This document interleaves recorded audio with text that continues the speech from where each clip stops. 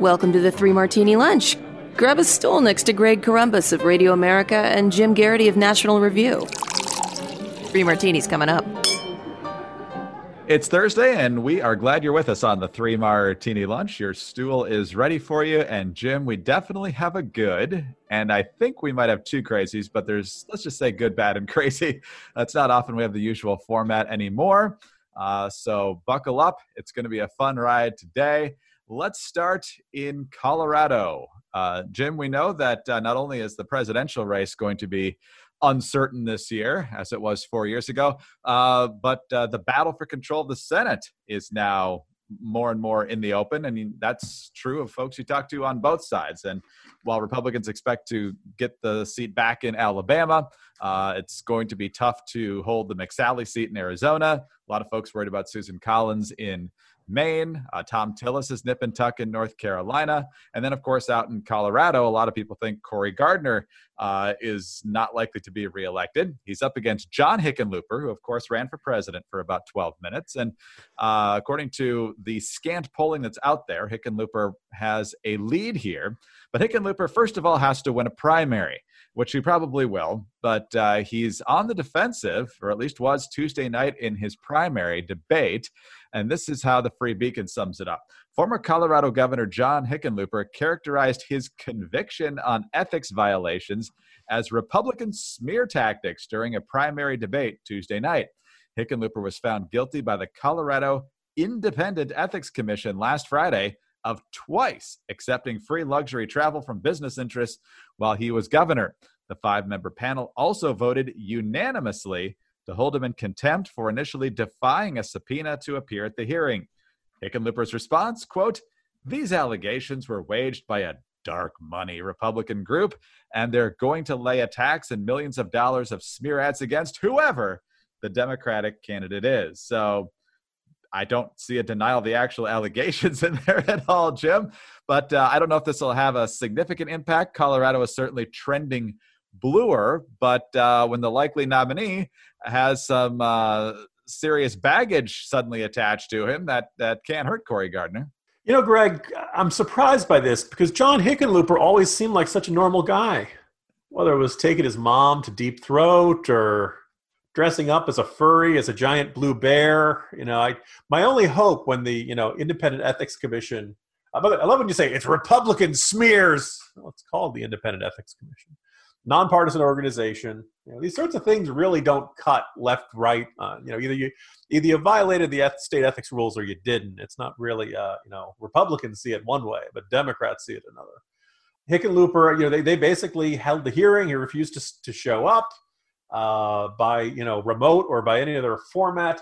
And then they said they're going to refer it to the state attorney general's office. Greg, I was really hoping for a Tommy Lee Jones and the Fugitive kind of speech. I want a hard target search of every outhouse, doghouse, house in this area. Your fugitive's name is Governor John Hickenlooper. Go get him. But sadly, that did not come to the case. I talked to Republicans. They're, really nervous about Cory Gardner. They really like Cory Gardner. Cory Gardner is arguably one of the best campaigners in the party. Knocked off an incumbent that a lot of people thought was pretty safe in 2014. Good year for Republicans. He had the wind at his back. He's probably not going to have the wind at his back this year, but who knows? And, the state of Colorado has been drifting pretty blue lately. Trump is not an easy sell in that state. That's just kind of the way things are. But there was some hope that Gardner might be able to rise above the rest of the party's reputation. He's been, beating the drums of working for my constituents, emphasizing local issues, all those traditional maneuvers. And something like this is going to help. And again, it's also worth noting, you mentioned Hickenlooper is not through the primary. There are Democrats who see Hickenlooper as too much of a centrist squish for their tastes. Now, you'd like to think that if you're the Democrats, Hickenlooper is going to vote with your party pretty much all the time. And knocking off an incumbent is not easy, even in a state like Colorado. They'd go with it. But who knows? Maybe the progressives in Colorado say, this isn't good enough. We feel really good about our odds in November. Let's go with one other candidate who's, further to the left. And that could very well shake things out. If Hickenlooper does win the nomination, my guess is that, Gardner will go to town on this. And who knows? In a close race, this might be enough to make a difference. His primary opponent is Andrew Romanoff, who is the Democratic Colorado House Speaker. And this is his quote from the debate. Pretty good, Jim. I assume he's behind by dozens of points in this primary. But nonetheless, he says, now when he, meaning Hickenlooper, breaks the law, he refuses to apologize, defies a subpoena. You heard John blame the Republicans. You heard him blame the staff. I suppose he even blames the Ethics Commission, which includes his own appointees who ruled against him. So at least it's fun to watch the Democrats kind of eat each other on this. And, if it ends up costing Hickenlooper the Senate seat, at least he wins this year's Bob McDonnell Award for ethics in the governor's role. I hope he gets a Rolex out of it. That's right. All right. Well, speaking of questionable governors and failed presidential candidates, let's move over to Washington State for our bad martini. Definitely with plenty of crazy here, though. Jay Inslee, of course, ran for president on the single issue of climate change. There's not a lot of talk about climate change these days. There wasn't a lot of talk about Jay Inslee during the presidential race either. But he is, of course, like I said, governor of Washington. And as some folks are reporting, but not others, as we'll talk about in just a moment, Jay Inslee is pretending he doesn't know anything about this autonomous zone in the Capitol Hill neighborhood of Seattle, where basically Antifa has found these plastic construction barriers, walled off a few city blocks, and decided that it is separated from the United States of America. As your good friend Cam Edwards said on Twitter, I think it was yesterday, how are these people getting water or electricity or sewage? Have they established diplomatic relations with the city of Seattle? So yesterday, Inslee gets asked about what he thinks about this autonomous zone. And here's the incredible exchange. Governor, I'd like to ask you about what's going on in Seattle. There's this thing called the Capitol Hill Autonomous Zone. What's your thought on that? The fact that the protesters have taken that over and not allowing people to come and go freely? And then regarding the National Guard. Well, that's news to me, so I'll have to reserve any comment about it. I have not heard anything about that from any credible source. Not that you're not credible. It's just like before I espouse an opinion, I should know of which I speak. Keith, you mentioned having a follow-up. Yeah, as far as the National Guard, how long are you going to keep them there? And if there is a takeover of a street in Seattle where they're barricading, keeping people out, the protesters are, would you want the Guard to be involved? That's a hypothetical. Look, we've got to have safety. I'm sure that people will find a way to have public safety everywhere in the state. I'm confident of that. The National Guard is demobilizing. Over 2/3 of them were demobilized of yesterday. I don't know if they're completely demobilized at this point or not, but if not, that'll be shortly, I believe. So Jim, Inslee's actually claiming he doesn't even know what the question is about. Tom Bevan of Real Clear Politics on Twitter yesterday says if a bunch of MAGAs took over a section of Seattle and declared their independence, the media would lose their marbles. And Jay Inslee would be preening in front of the cameras declaring a statewide emergency instead of pretending he knew nothing about it. And he also points out that every the big three network newscast last night didn't even mention the autonomous zone. So what do you make of Jay Inslee pretending he has no idea what's going on here? Let's first observe that if a group of MAGA heads had taken over a chunk of Seattle, much like they had attacked actors on the streets of Chicago, as they're notorious for doing, I have no doubt Governor Jay Inslee would, never mind declaring a state of emergency or anything. Greg, he would be putting face paint and a big red bandana on and calling up on the walkie-talkie like Rambo, say, MAGA heads, I'm your worst nightmare, leading the liberation of those city blocks from those extremists. So apparently we have this group that's decided they don't want to be part of America anymore. They don't want to be part of the city anymore. They have decided that they will use armed violent force to declare that they are no longer subject to the laws of the city, the county, the state, or the rest of the country. They are, honest to goodness, secessionists. Greg, Clive Bundy could not be reached for comment about whether there was a double standard in how these groups were being treated. There's a lot of this is tongue-in-cheek. But okay, let's face it. All right, so let's assume we've got somebody who's decided to play Bane, and he wants to cut off a portion of the city and make it rule of the mob or rule of the toughest gang. And some of the stories coming out of this are pretty darn ominous. And so the question is, all right, so what do you want to do about it? First of all, you have to have a city authority. You have to have city authorities who want to take back that territory. And you need to have a state authority who will pay attention to it.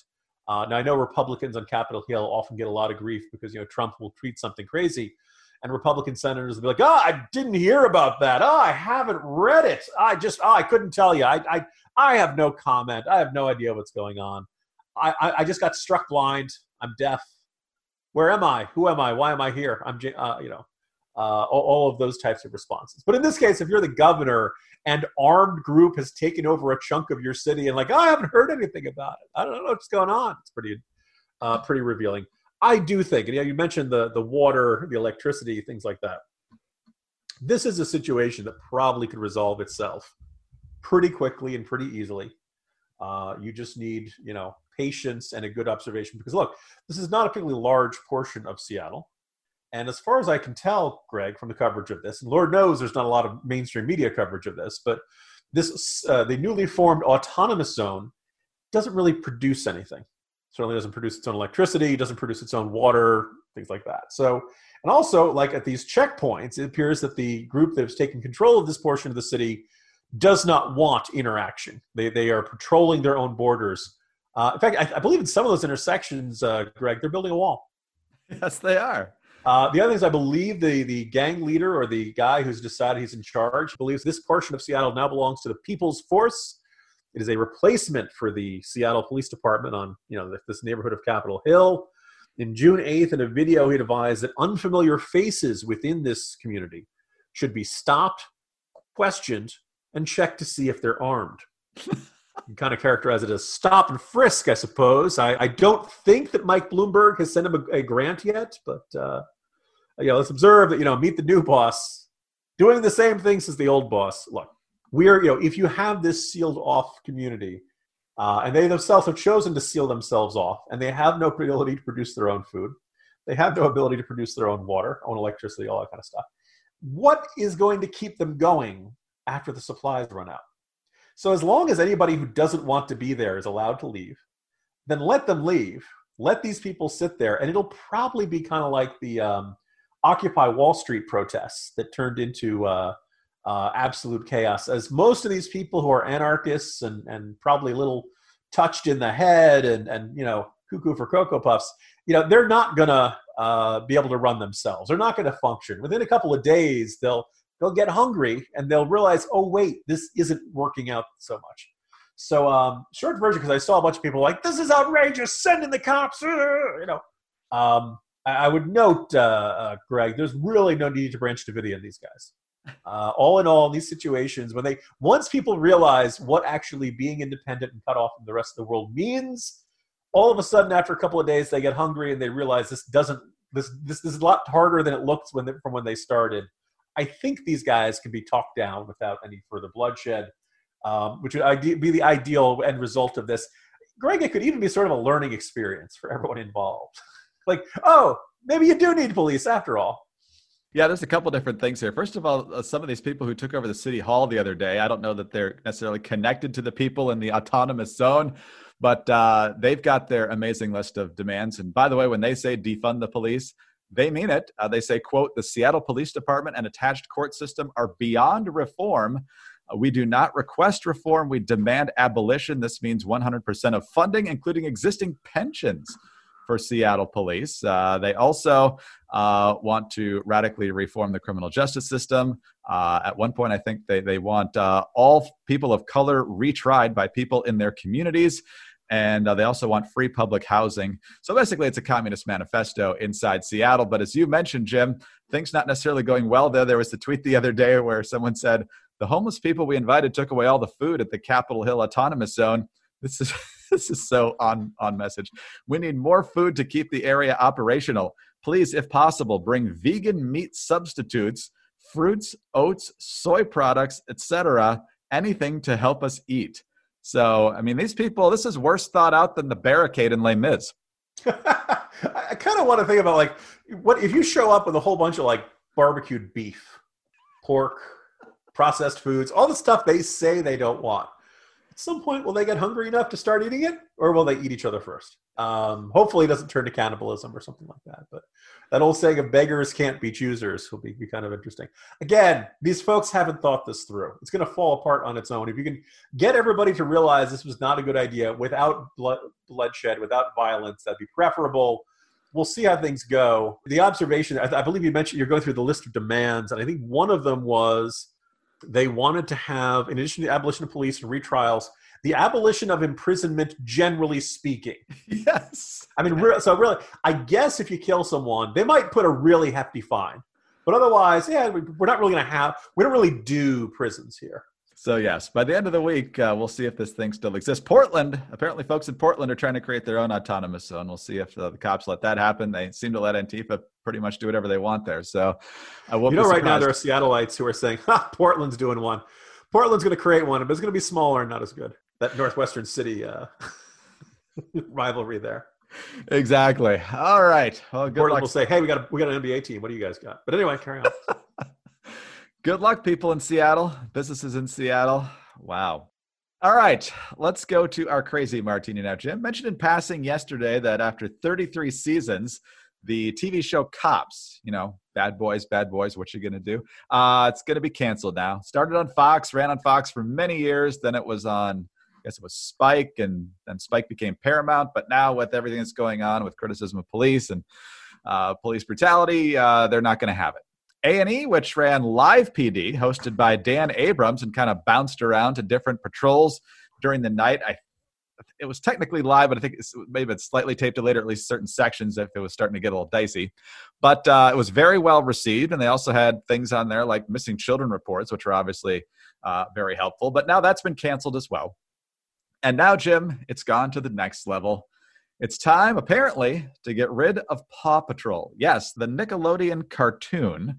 Paw Patrol has been the subject now of a New York Times opinion piece because, of course, they can't have anything that would go against the wokeness of the newsroom now. I've also seen a Medium piece on this where it just goes off the rails. So basically, if you haven't seen Paw Patrol, there are dogs. Big surprise. And they're all connected with this kid named Ryder. And there's one who's kind of a cop. His name is Chase. Marshall's the Dalmatian. He's the fire dog. There's one who's kind of in construction. I think his name's Rubble. There's one that's green and has the recycling logo even. And then there's a girl named Sky. And then there's another girl named Everest who appears every once in a while. My daughters like this show. And so, Jim, because Chase, the police dog, is kind of the leader of this group, this is a problem. Because over at the Times, Amanda Hess has written this, and she says that in the world of Paw Patrol, Chase is drawn to be a very good boy who barks stuff like Chase is on the case, and all in a police pup's day as he rescues kittens in his tricked-out SUV. But then, of course, it's a problem because the police dog is presented in a positive light, and so you've got people on Twitter saying, euthanize the police dog, defund the Paw Patrol, all dogs go to heaven except the class traitors in the Paw Patrol. And so then some of these other things go into the townspeople are helpless, first responders are privatized, and so this is some sort of conservative utopia here. In fact, a few months ago, folks were already upset about Paw Patrol being too conservative. So, Jim, we're talking about Nick Jr. here, and more people going off the rails. What do you think? First of all, attention, woke crowds. You will get Richard Scarry's Sergeant Murphy of Busytown from my cold, dead hands when it comes to heroic police dogs. Let's also point out these are anthropomorphic police dogs. In today's Morning Jolt, I observed, we're having a lot of conversations at once. And a bunch of idiot woke activists are making it kind of impossible to have any serious conversation. The cancellation of Cops.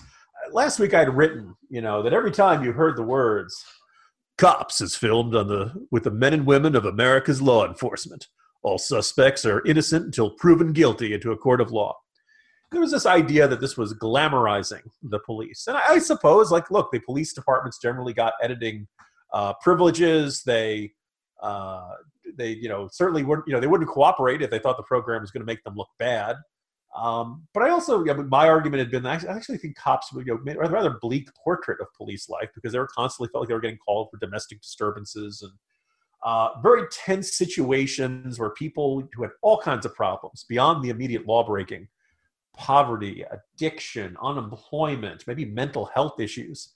I don't think it romanticized police work. I don't think it glamorized it. I think, it probably created a portrait that certain people would be attracted to, but I think a lot of people looked at it and said, oh, well, thank goodness they're on the job, because I would want nothing to do with that world. But that's got to go. Live PD has got to go. Now, I think, let's think about what we're witnessing here. The argument is that police brutality is enabled by programs that put cameras in police cruisers.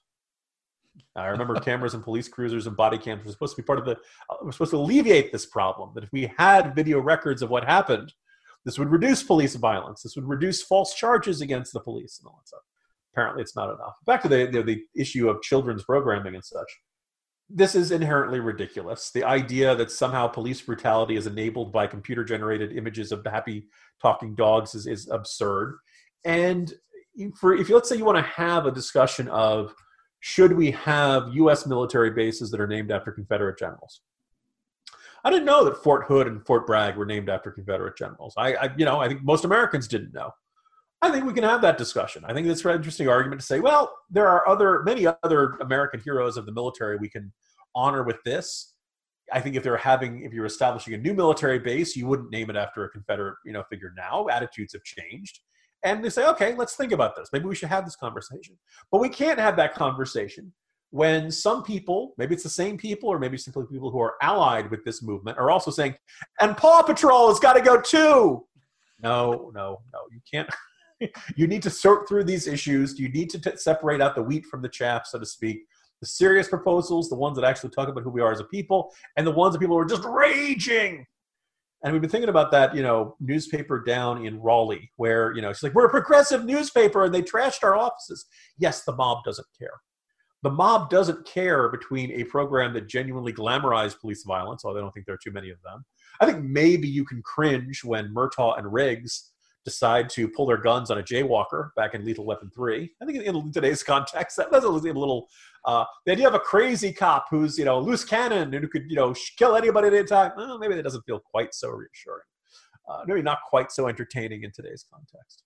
That we can discuss these sorts of things, but I don't think, but once people start saying that, the idea that children's cartoons are the root of the problem or something, then they demonstrate that they're nuts. And people tune them out. And any legitimate proposal that's going on in the conversation of race and the police and our historical legacy and how we see these things gets lost in all that stuff. So the Paw Patrol folks have done a lot of damage to their cause, but I don't think you'll see too many people on the left having the courage to say, no, that's ridiculous. Stop talking about that. The grown-ups have real issues they want to discuss.